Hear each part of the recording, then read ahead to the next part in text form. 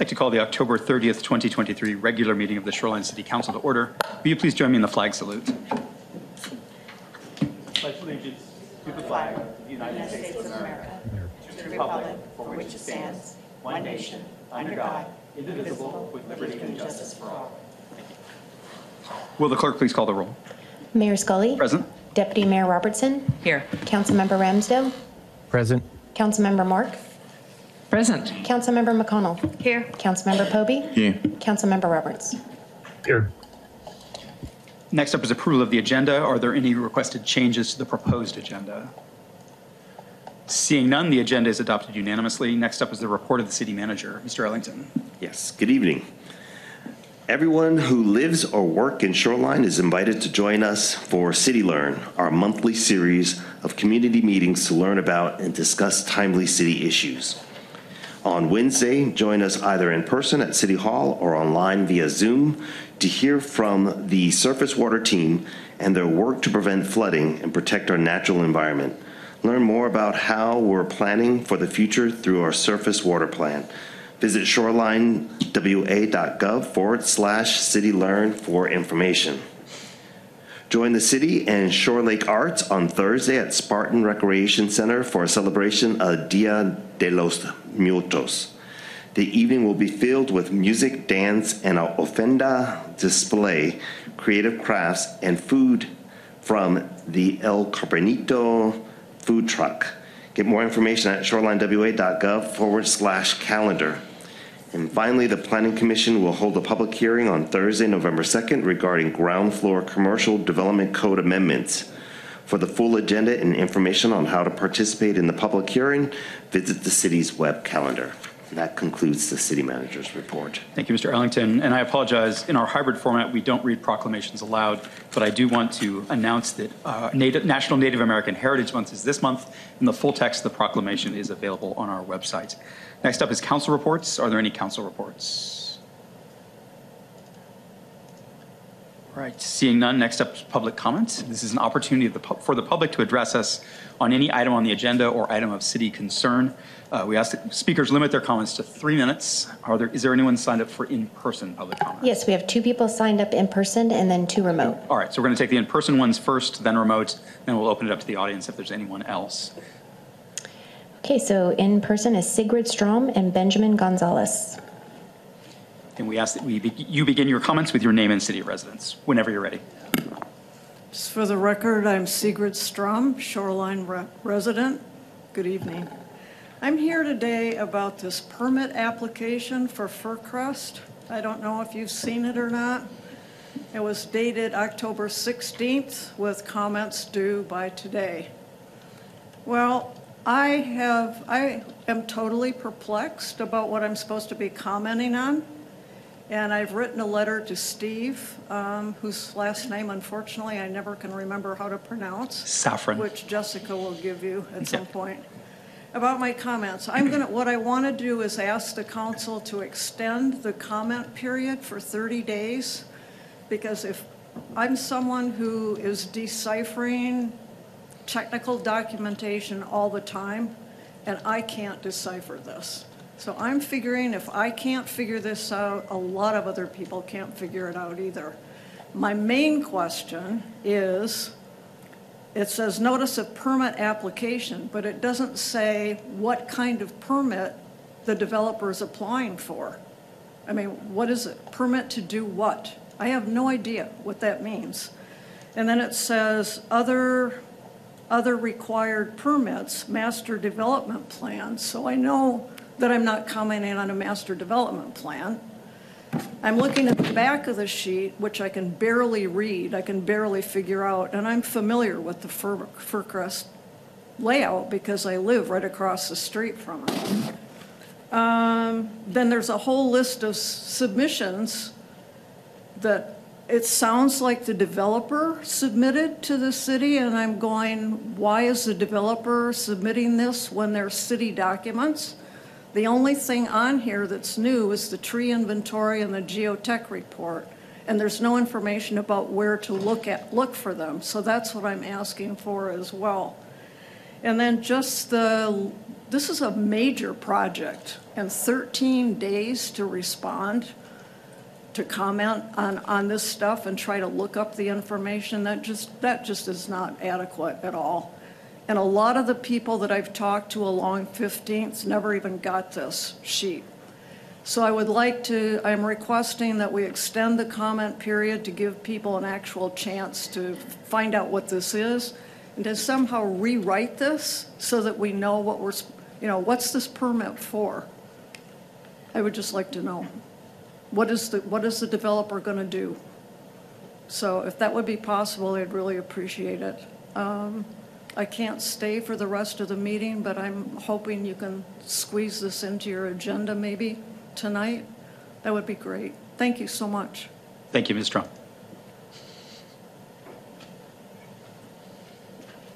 Good afternoon, Council. My name is Benjamin Gonzalez, and I'm a resident in Shoreline. I just moved here from Orange County, California, right next to the happiest place on earth, Anaheim. What brought me out here was an opportunity to be involved in the death care industry. I'm a manager at Acacia Memorial Park. I've been part of the death care industry since 2018 for over 6 years. And my passion is sharing information about the death care because unfortunately a lot of families and community members aren't aware of what options or what they can do until it's too late. It's unfortunate that it's like you have less than 5 miles on your gas tank and you're looking for a gas station. It's usually too late by then. One of the ways that I do want to help and honor and serve those who serve us, I want to make it clear to the public that Acacia Memorial Park does have a service called Honoring Those That Serve for first responders, fire department, and police officers that die in the line of duty. We do offer funeral, cremation, and cemetery services at no cost to help provide relief for the family members and the department when someone passes away.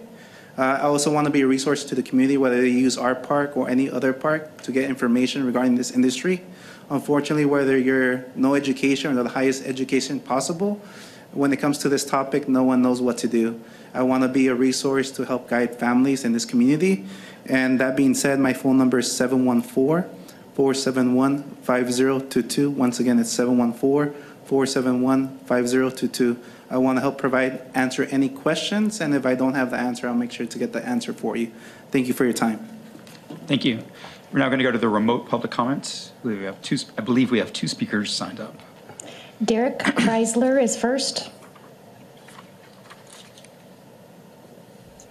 Yes, good evening. My name is Derek Kreisler. I live at 1210 North 192nd Street. My family and I have lived at this address in Shoreline before the city was incorporated. I'm speaking tonight in reference to an email I sent to members of the city council, including the mayor, the city manager, and deputy mayor. It was dated October 6th and raised several issues concerning the City Light parcel adjacent the Inner Urban Trail and North 192nd Street. In brief, since 2018, I've been involved in discovering why the city of Shoreline and Seattle City Light have allowed this property to harbor squatter encampments and blatant drug use in a residential setting.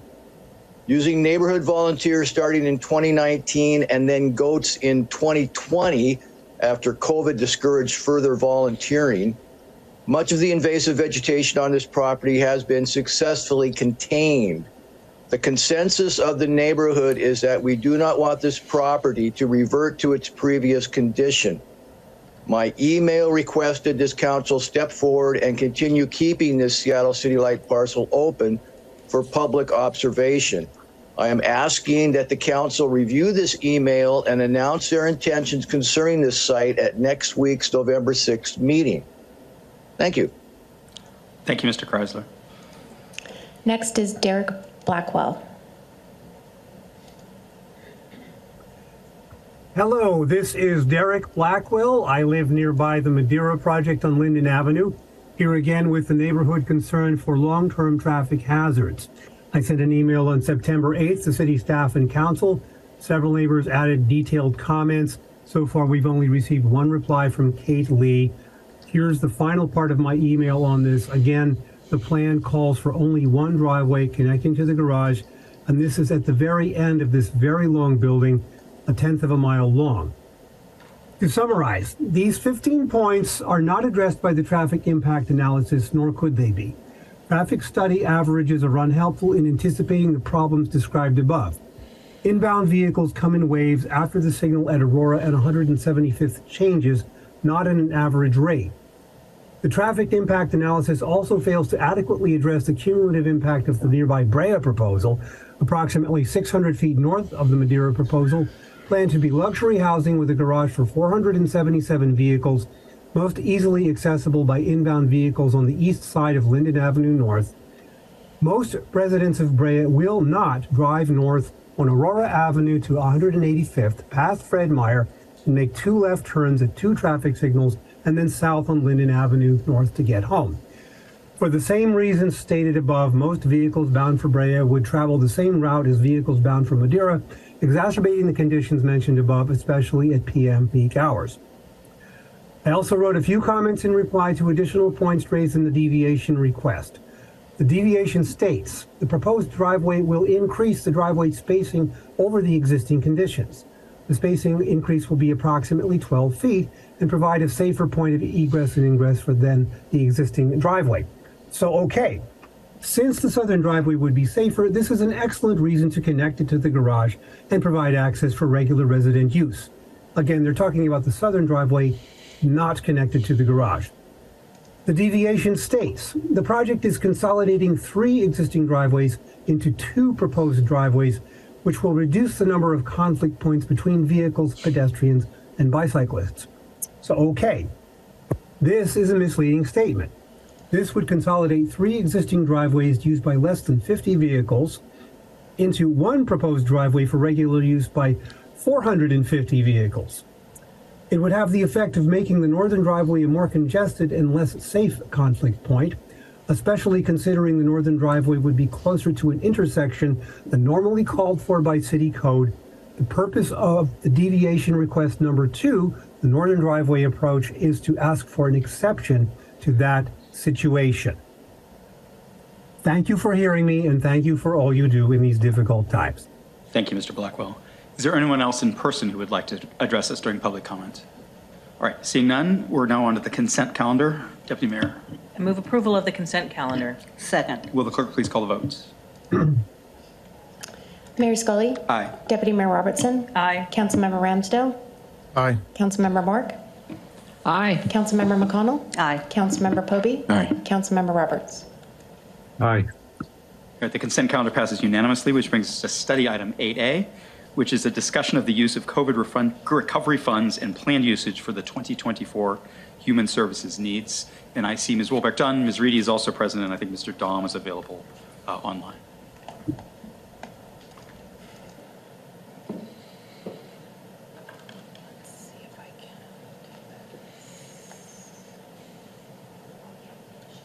Okay, thank you. Share.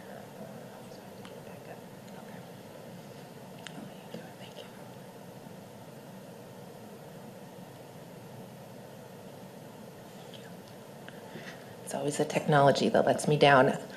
Good evening, Mayor and council members. My name is Bethany Walbrecht-Dunn, and I'm really pleased today to come and share a large amount of information with you regarding COVID recovery funds that the city has had access to since 2021. And first, I would like to share a little bit of information on some of the major ways that the city has responded to COVID, both with our own funds and with funds that we've had access to. So the first thing that happened in the spring of 2020 is this council directed some general funds for emergency response for human services agencies. Some of those agencies had to close down immediately, leaving rent to pay, employees to pay. So the council stepped up and provided $150,000 for those agencies. Quickly, we also found out that FEMA would be have the ability to provide assistance under their public assistance program. We received about $65,000 through that. They have a very narrowly defined program, and that covered some of the congregate shelter we provided in hotels for the unhoused in our community, as well as sanitation. It covered some fencing at parks to keep kids safe from using park equipment, et cetera. Another large amount of funding that came through is about $510,000 through various community development block grant funds that came down. That paid for a large portion of rental assistance through HopeLink. It paid for shelter services at the Oaks and a social worker for the senior center.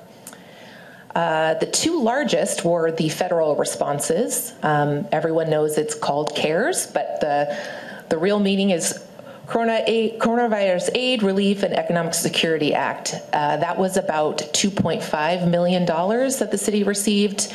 And with that, we programmed that to grocery cards, business grants to 45 shoreline small businesses, and we did pay for quite a bit of city services as well, whether that was some of the remote camps that our colleagues in recreation put on, and then just some other costs related to COVID response. And then the final and largest that we've received and funds that we are still spending is related to the American Rescue Plan Act that was passed in 2021. And that is what we're going to spend our time on this evening. So ARPA, as we all know it, was signed into law in March 2021. We were awarded a little over $7.5 million. And there were 4 eligible program categories that we could plan projects around. And the federal government did allow for quite a wide array of services, and allowed each community to make decisions based on what was most necessary to respond and recover from the COVID-19 pandemic. So those 4 categories were responding to the public health emergency caused by COVID or its negative economic impacts, to respond to workers performing essential work, provision of government services to the extent of the reduction in revenue due to the COVID-19 emergency, or to make investments in water, storm and sewer, or broadband. So that act was passed in March of 2021. We came to council in June of 21 to share our initial plan with the council. And a comprehensive plan for use of the human services funding was brought back to council in January 2022. Additional funds were approved at the August 8th, 2022 council meeting for human services. And then almost a year ago, council reviewed progress to date for the human services program and the plan for 2023. And that happened in late November. So now I'm going to switch from using ARPA as my terminology to using COVID recovery funds. So we talk about these funds. They are now general funds, and I'll explain how that worked. So as allowable under ARPA regulations, in order to reduce the city's administrative burden and audit risk, we had the ability in 2021 to pay for a portion of the city's police services contract with the ARPA funding. So we took the equal amount that we would spend on general funds for that police services contract and reserved it for ARPA funding, and have been drawing down from that source since that time. So that's why I'm going to talk about COVID recovery funds rather than using the ARPA term. I just want to be really clear about that. And at that time, the plan and continues to be to remain consistent with the general ARPA funding categories and the spending plan. So this is the plan that was presented to council in June of 2021. Total cost recovery of city-related expenses and lost revenue, we targeted at $500,000. Stormwater, sewer, or broadband improvements, a little over $4 million.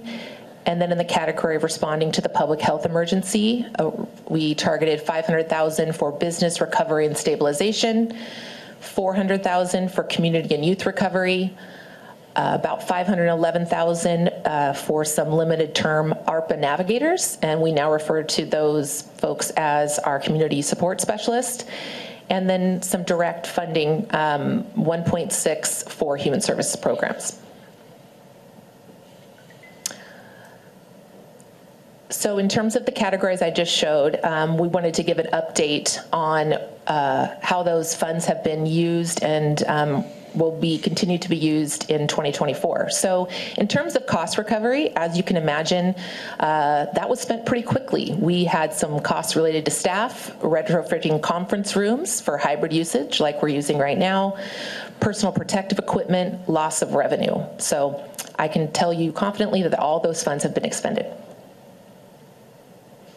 In terms of infrastructure improvements, the council we did bring to council recommended projects to be funded through this, and we focused on projects that could best support the light rail development. Projects that were within the light rail station and could move forward quickly, again with the intent to get this funding rolled out as soon as possible. And at that time, we did target 3 projects, one being project related to a sewer utility manhole. Yes, that costs $130,000. It turns out as that project moved forward in design that it was not needed. So those funds were just slid out to the other 2 projects that we have listed. The other 2 were to reline and replace existing sewer along 3rd Avenue from 145th to 147th, about $1.5 million, and that is currently out to bid and will begin construction in 2024. And the third one being an upgrade to storm water pump station 26, about $2.4 million, and that project is complete.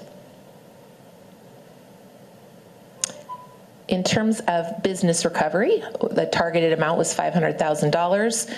And from that, we have 2 active projects going forward and 1 that is in progress of moving forward. So one being small business outreach in partnership with the Shoreline Chamber.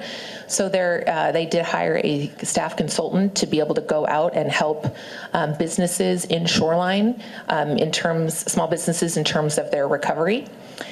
And then we also have contracted with Washington State University Small Business Development Center for business advising and technical assistance. And then by late this year or early 2024, the plan is to go into contract with a workforce development organization. And we do anticipate that all funding that's been identified for economic development will be fully under contract by 2024. In terms of community and youth recovery, the targeted amount was $400,000. It was originally identified to support needs that related to specific programs that were created during COVID. One of those being the Youth Outreach and Leadership Opportunities Program that we call YOLO, and also some youth mental health services that was established under COVID. Part of that was just to maintain those programs and then to fill in any gaps between the Best Starts for Kids funding. There was a delay. We just wanted to make sure that we could continue those programs. And we did anticipate that there could possibly be some retained revenue from that or some funding left over. And we're anticipating approximately $110,000 that will be remaining at the end of this year. And that's after ensuring that the youth programs are fully funded in the way that we plan to have them programmed. And the final area is human services needs, and that's about $2.1 million. That supports, as I mentioned earlier, 1.4 limited term FTE in our community support specialists through the end of 2024 to provide one-on-one support to our residents. I'll give an example of one way that one of our community support specialists helped someone. I'm sure you're aware we have these grocery cards. We have still some maintained in the office for folks that are in real urgency or emergency. We were able to help them with a short-term grocery card, and then we were able to work with them to take them to DSHS to sign up for EBT, which is a monthly food support. So now that family now has access to about $400 of funding. So it was a great connection to a short-term solution and then get them hooked into programs. We've also, in contracts with nonprofits, supported financial needs such as rent assistance, utility assistance, move-in costs, et cetera, food programs, behavioral health programs, and services for our homeless. So in terms of the impact of funding, again, we've seen direct support for Shoreline residents. So what that means is a resident calls up to either Shoreline Community Care or HopeLink, they are able to get some assistance for whether it be rent or they have a medical bill or something in that way. And then in another way, they're also connected to other services that are offered by that agency. So we just see that as a way to really wrap around services for those in the community that need them. So they come in for their emergent need, and then they find out all the other programs that are happening at that agency. Also, we've, 2 of these or 3 of these programs are new to city funding. So we've had some great success in working pretty closely with the agencies in site visits last year, and then we do bring them together every 4, 5, 6 months or so to talk about emerging issues that they see or any concerns that they have. We've had some better outreach to underserved communities and in areas that we have not been able to serve before. And I can report that needs do remain high within the community.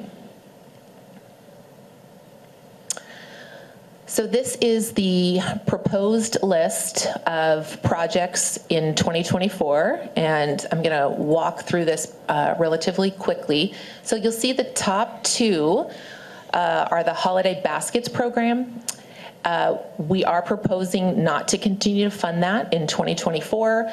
That program is a partnership, or has been a partnership, with the Shoreline PTSA and Fire Department and the Y.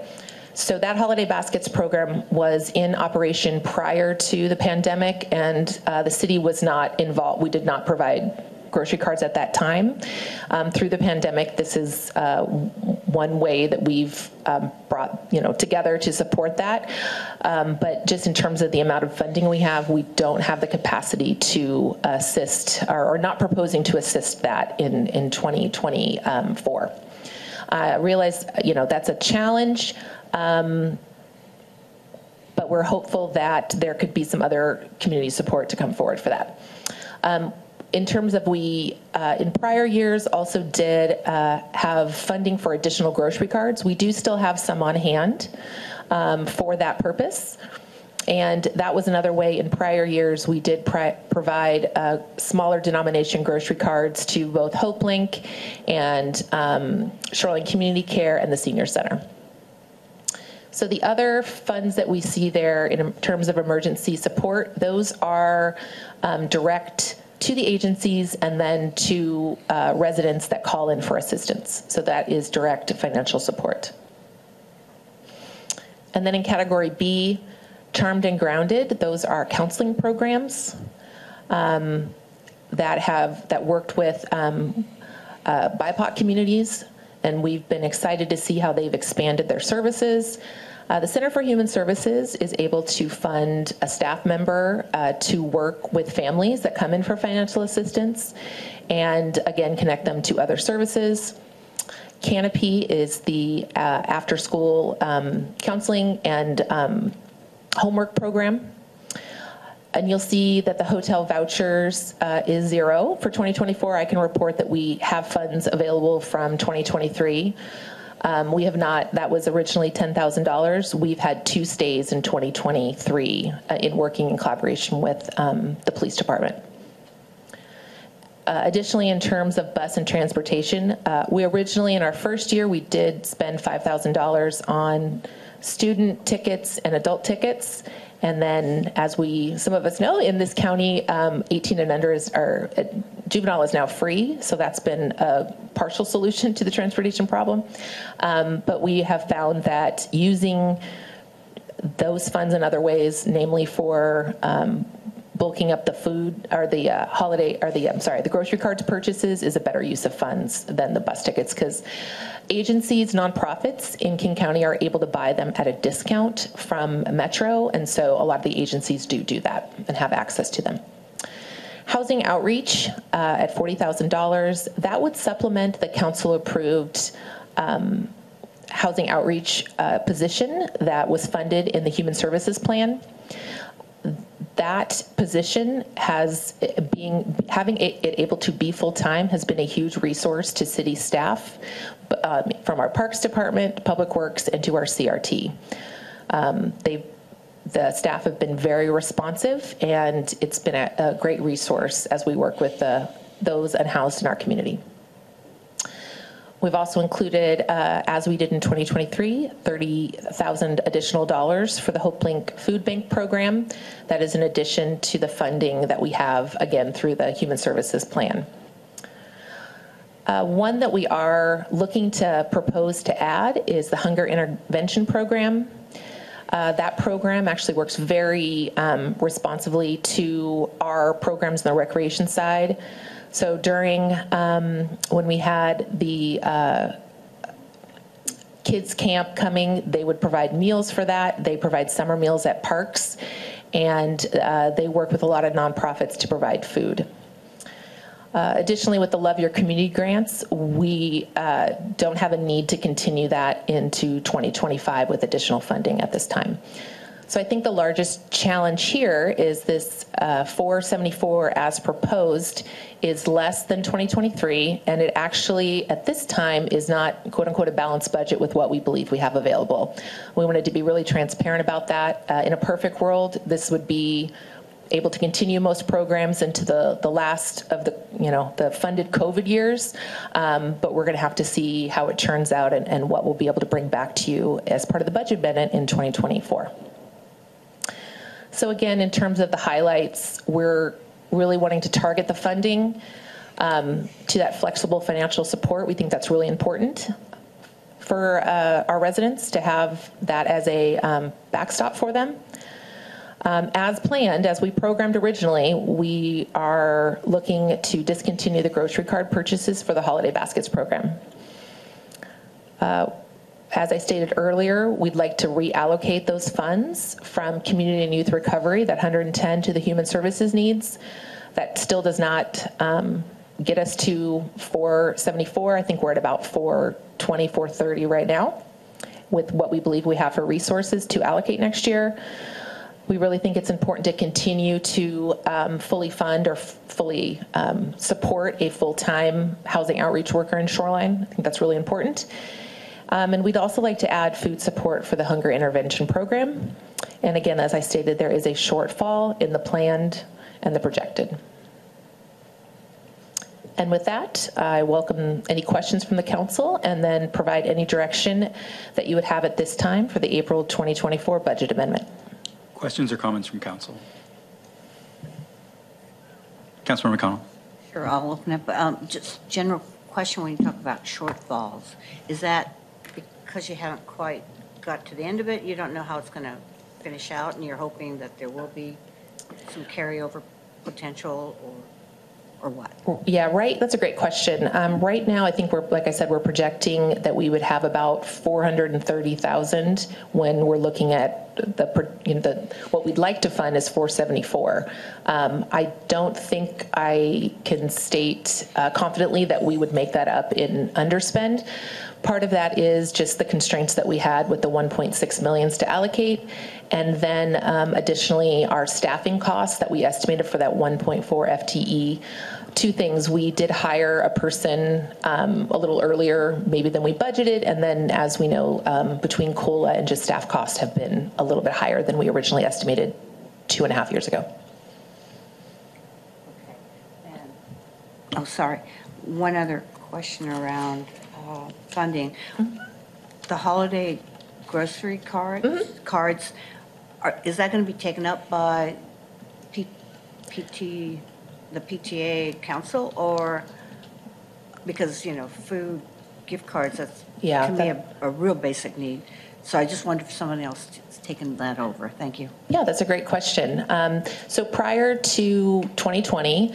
The school district, my understanding was that each school, they had a food drive, and schools would compete against each other, and then they would take, in fact, we did some food drives here, and I brought it over to, forget which school I brought it over to, and they were, they had hundreds of people putting peanut butter over here and this over there and all this kind of stuff. So that was pre-pandemic, and they would give food boxes out as part of that holiday process, where the fire department does toys, and then I think they did gift cards for teens.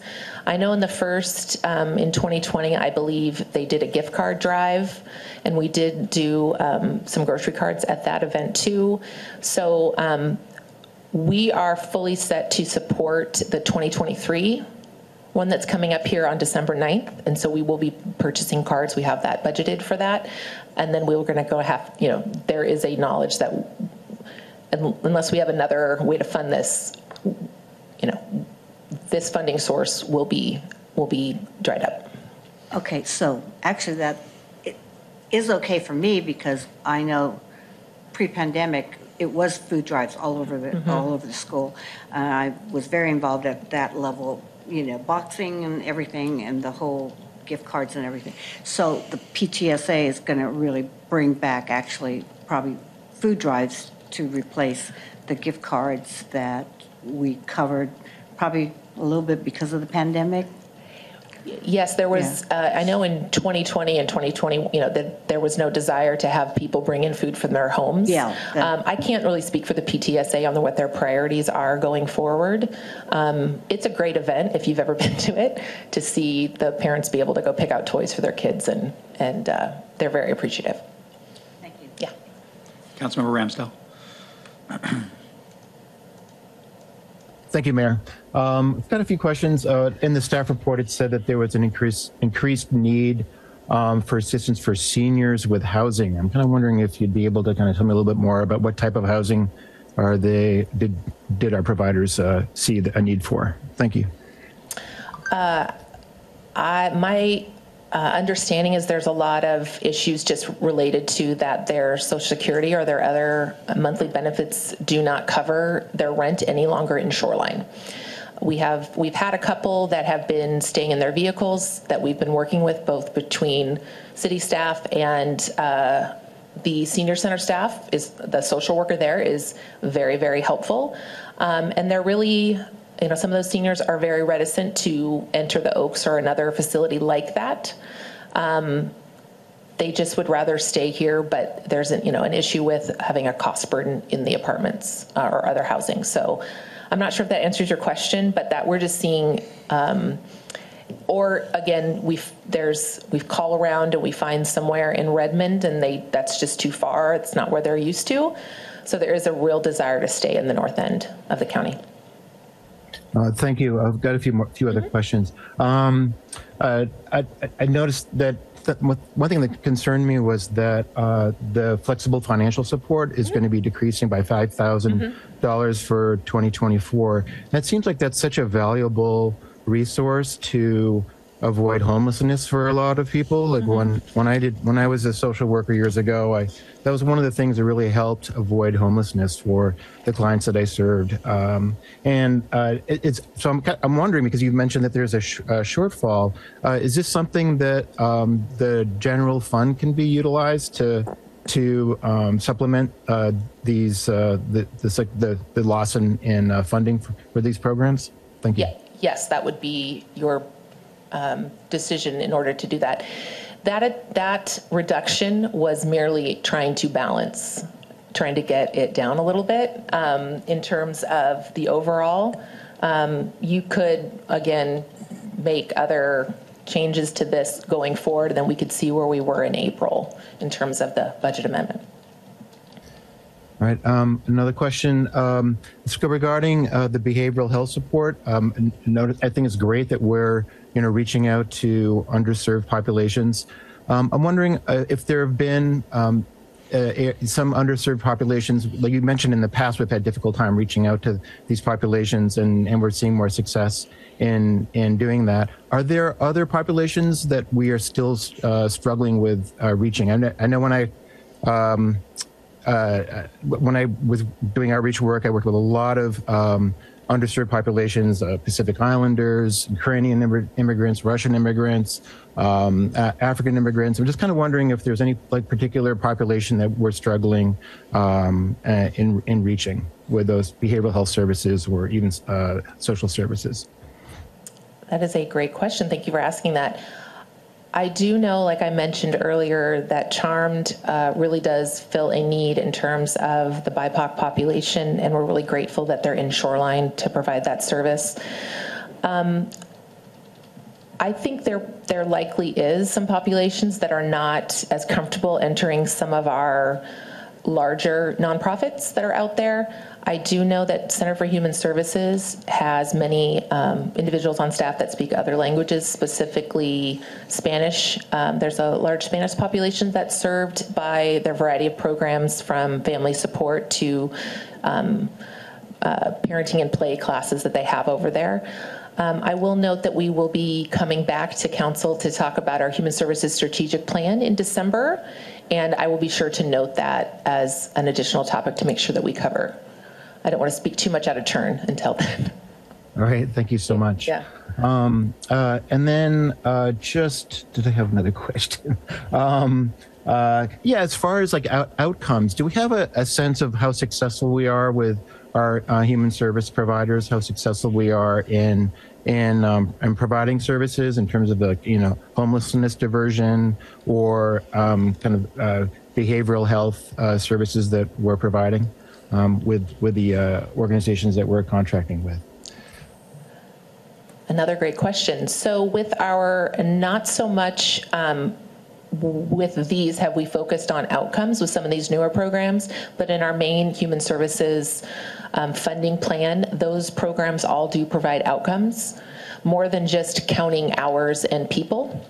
So I will say with varying rates of precision and success with those outcomes. And I don't mean success as they failed in some ways, but some outcomes are better managed, I guess, or more speak more to the service that they're working on.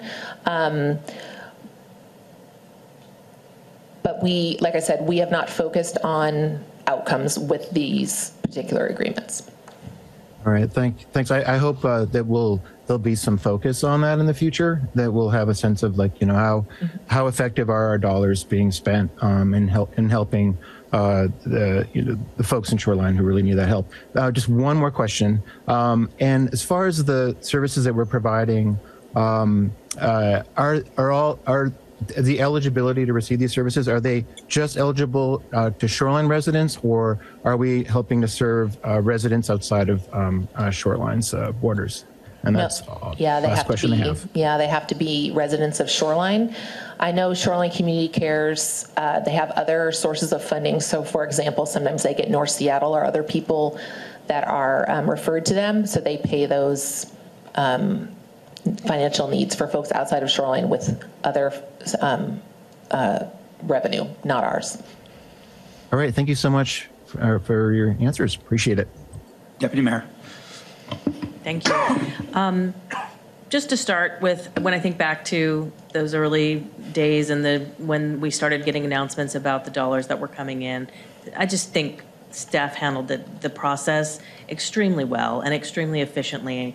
And I know that I felt very good as a representative of just believing that the dollars were being well spent. And this is another reflection of that. So it's really clear reading through here that we're doing a lot of very intentional outreach into specific communities, a lot of families, a lot of diverse populations, a lot of needs. I did, and I think Councilmember Ramsdell was starting to go there. I felt like there was a lack of seniors, addressing the needs of seniors specifically in the plan, at least in the report that we read. Now, you mentioned it tonight, I think, in some of the flexible dollars. So I'd like to know a little bit more about intentional support for seniors. Love this question because I have an answer for it. So we did provide $20,000, this is the easy part, $20,000 worth of those $50 grocery cards to the senior center to provide to their clients. And then not in this COVID funding, not in this COVID recovery, but part of our CDBG COVID funds, $82,000, we contracted with the senior center to hire a half-time social worker. And that has been the largest impact because senior centers used to be a little bit more social, and they still are, but they're really filling a social services need in Shoreline and throughout the region. So that did fund that social worker through May of this year, and then the council did approve general fund dollars to go through 2024 to keep that social worker. So it's not in this part of the plan, but it is part of the overall the overall human services service. So like I said, that social worker works with our staff, and it allows their staff to, social worker can focus on a few while the other staff can focus on all the programming that happens at the senior center. Great, thank you. Yeah. Councilmember Moore. Thank you, Mayor. Couple things. I'm really happy to see the hunger intervention. With the federal program now ending, it made such a difference, I understand, nationally, and I'm sure here, and I'm glad we're trying to do something to fill that gap. So I'm very supportive of that. But I'm really concerned on your answer on the outcomes, especially if we're in a position where we may need to trim some of these in order to fund them. I think it's really important to understand how many people in the community that they're serving and what kind of outcomes that we're getting. And, I just really feel that that's very important. Some of these seemed like they were serving a relatively small niche of the community, and that I'm concerned that we are very broad-based, if we can be. So for instance, Center for Human Services at 120,000. I'm interested to know, they had so many visits, how much per visit, what got accomplished per visit, and just kind of go through all of them like that. Get some kind of idea of how many people are trying to use them, how much each visit costs, and are they worthwhile? So if you could help try to provide that information. Yeah, so thank you for that question. I do agree with you that it's helpful to evaluate programs, especially when there is limited dollars. So I can say, like for the Center for Human Services Project, they did aid through August in 2023, 134 individuals seeking information and assistance, and they did provide financial support for 52 households. So with that, it's not as simple as answering a phone call and cutting a check. So what they'll do is they'll make an appointment. They will come in, they will go into social determinants to see what brought them in today is that they need a new timing belt. That's what brought them in today. But it's because they need a new timing belt that they can't drive their car, and so they can't get to work, and so their rent's going to be late. So it's just this tumbling effect. So it may take a few visits, a few phone calls, pictures sent off a cell phone of documents to establish their financial need. Unfortunately, we just do need to have some documentation. So it may take a while. And then they do make payments directly to the vendor, whether that's the utility, they can pay it online, they pay the landlord directly, they'll pay the car repair place directly when they figure that out. So that doesn't answer your question, but I hope that gives you a little bit of the idea. Yeah. And then I would like to note for a few of the agencies, CHS is obviously a very well-established, well-respected program in Shoreline. Some of these other ones are very new to public funding. And so part of this is and they serve diverse populations. So part of this is just our staff also trying to work with them. We had one program, the term unduplicated count is a very common term in human services land, but it's not when you're just serving people, when you're doing counseling or you're helping kids after school. So some of it was some technical assistance to figure out how can you best represent your program in the reports. So the reports that we get, so we can report to the decision makers. We can most definitely provide a more comprehensive report outside the staff report, and I can get that to you to at least give you a sense of some additional numbers in a little bit less paragraph, more of a chart, if that would be helpful. Yeah, we do have data. Yes, it would, because I'm our citizens expect us to be careful in distributing absolutely. funds and to make it equitable and efficient.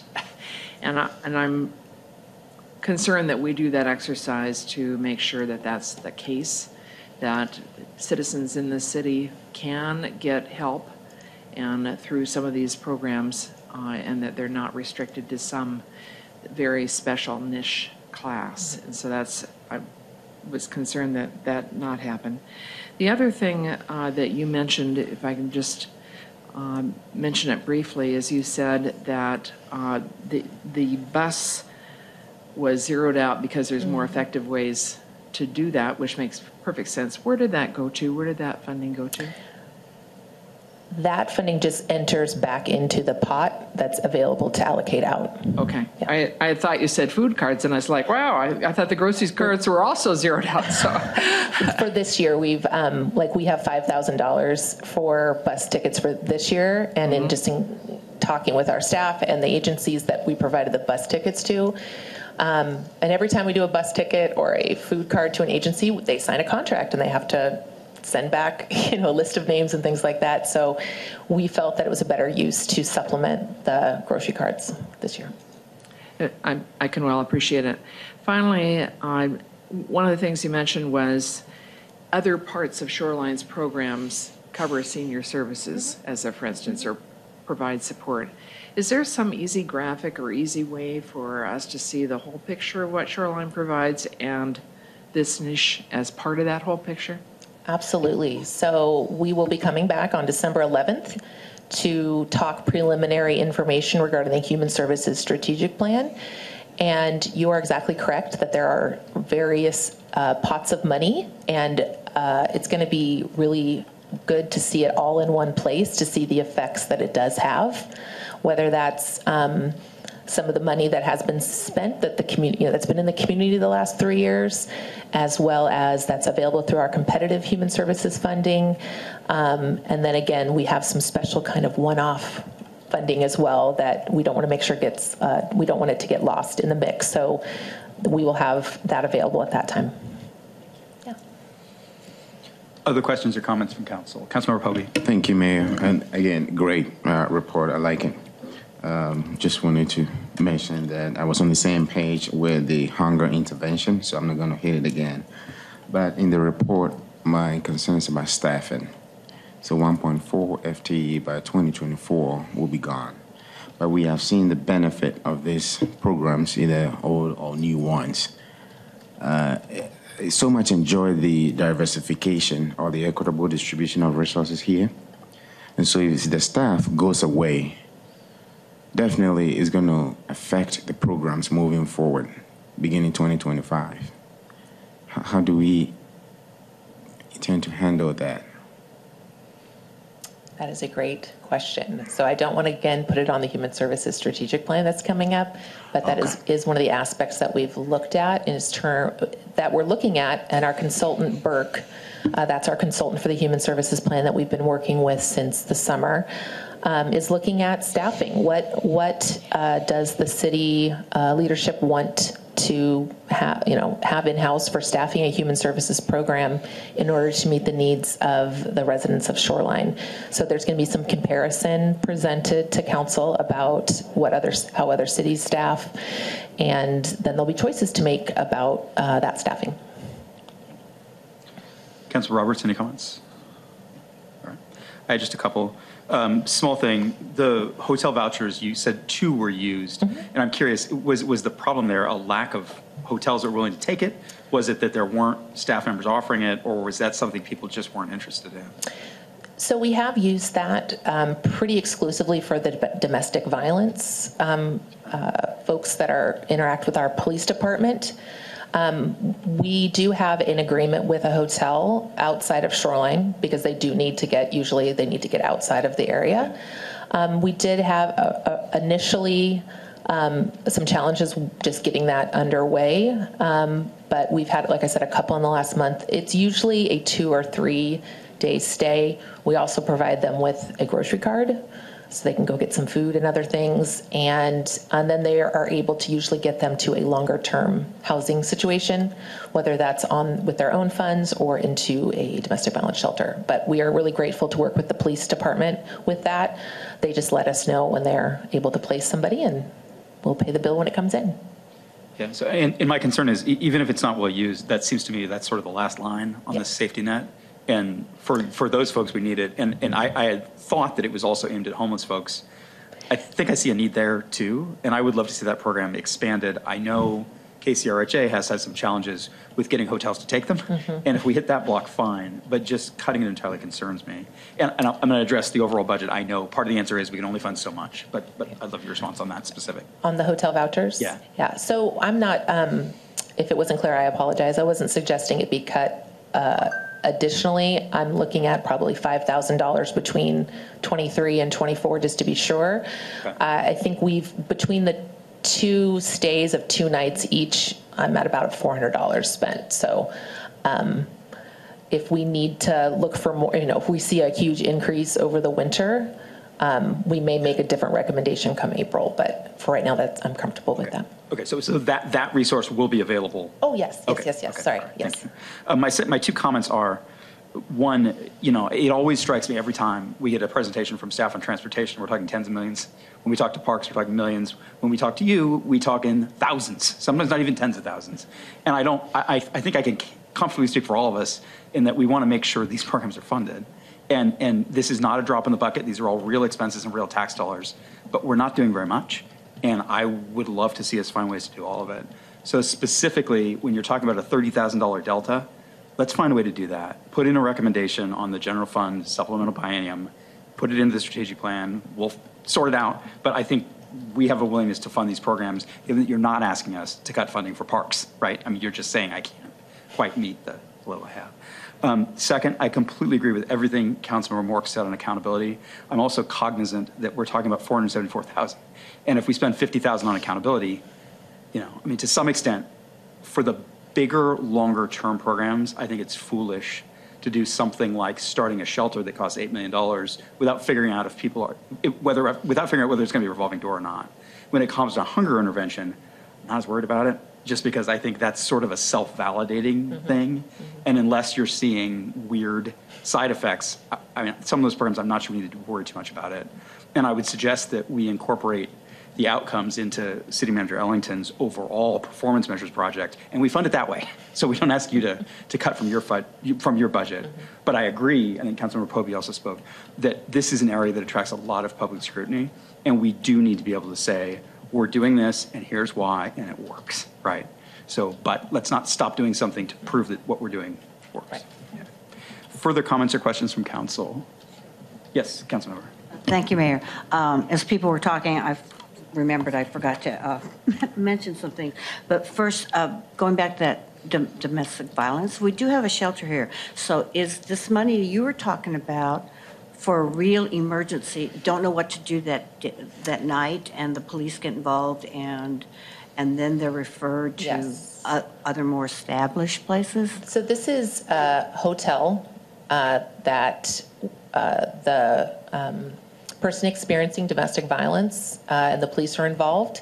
They give them the option. They will take them to the site or drive them or escort them there, set up for a couple nights, and obviously they continue to work with them to see if they need to enter a more established shelter, or sometimes folks have the financial ability to then move on their own. But in that moment of crisis, it's good to have a soft place to land that the police know where it is, all of those things. So it's just really middle of the night, middle of the day, they need to leave and get out of Shoreline. We have that ability to work with our police to handle that. So it's independent of the shelter that's here, because that is not used for that. Got to find something tonight for that Correct. person. Okay. And then specifically, I believe that Charm/Grounded, I don't know if that's a program that's together, so I don't see an allocation of who gets what of $98,000. And it is a huge chunk of resources on this particular report. So I'd like to have a better understanding of what the organization does, because we started funding them in 2022 and 23, but now it looks like it's going to be kind of a recurring situation. So again, with the big umbrella of how many people does it serve, I can't answer that question to the public. And so because it's, you know, with Center for Human Services, we've helped them, but they constantly, you know, hit it out of the ballpark. We trust that they're, you know, using those resources very wisely and making it, you know, go a long way. So I just need that reassurance for a program that's relatively new, and I really kind of missed the specifics of it, and I want to understand it. Yeah, so better. Thank you. Yeah, sure. So Charmed does provide mental health support for immigrant and refugee families, whether that be group support or individual counseling sessions. And then they do subcontract with Grounded, which provides a youth mental health specialist for children of color. And they do mental health group, and they also have individual counseling and community health workshops. And I can say, as of September 30th, of this year, 64 individuals have been provided group and or individual counseling through those programs. 20 years ago, I could remember exactly what the breakdown of the money is, but I can't anymore. I think it's about like maybe half, but I can get that back to the council. Yes, and only because it's almost $100,000. Sure, absolutely. And Center for Human Services does so many different things in a large venue. So I just want to make sure that we're not funding a program more than we should be funding something else that touches more people, for example. And yeah, and I saw that information in the staff report, but that really doesn't tell me much about its value over the other programs, whether we should fund it more or less or what, because again, it's new enough that it's somehow missed my radar in terms of me being really excited about backing up. Not that I'm not, sure. But again, it's lack of knowledge. Thank you. Any further questions from council? Councilmember Ramsdell. Thank you, Mayor. Just to kind of add a little bit to what the mayor was mentioning about the hotel voucher program, I'd really like to see us kind of expand or broaden the circumstances that those hotel vouchers are used.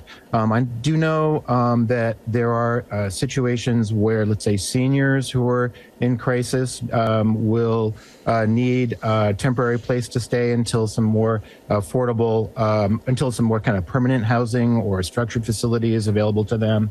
So I think it's just, I'd like to see it used for other reasons other than just domestic violence situations. I think there are situations where a hotel voucher can be extremely valuable to a broader population base than a domestic violence situation. Thank you. Anything further from council? What are next steps on this? So we will continue to monitor what we believe to be the remaining money that's available to program in 2024, and then we'll be working with budget and the city manager's office on what our proposal will be going forward through for the budget carryover in April. All right. So the next time we were likely to see these issues is the supplemental budget. Correct. Okay. You will see some of this reflected as we talk as part of the Human Services Strategic Plan discussion, because again, it speaks to the need and everything else that goes along with human services. All right. Thank you. Anything further? All right. Thank you very much, and we are adjourned.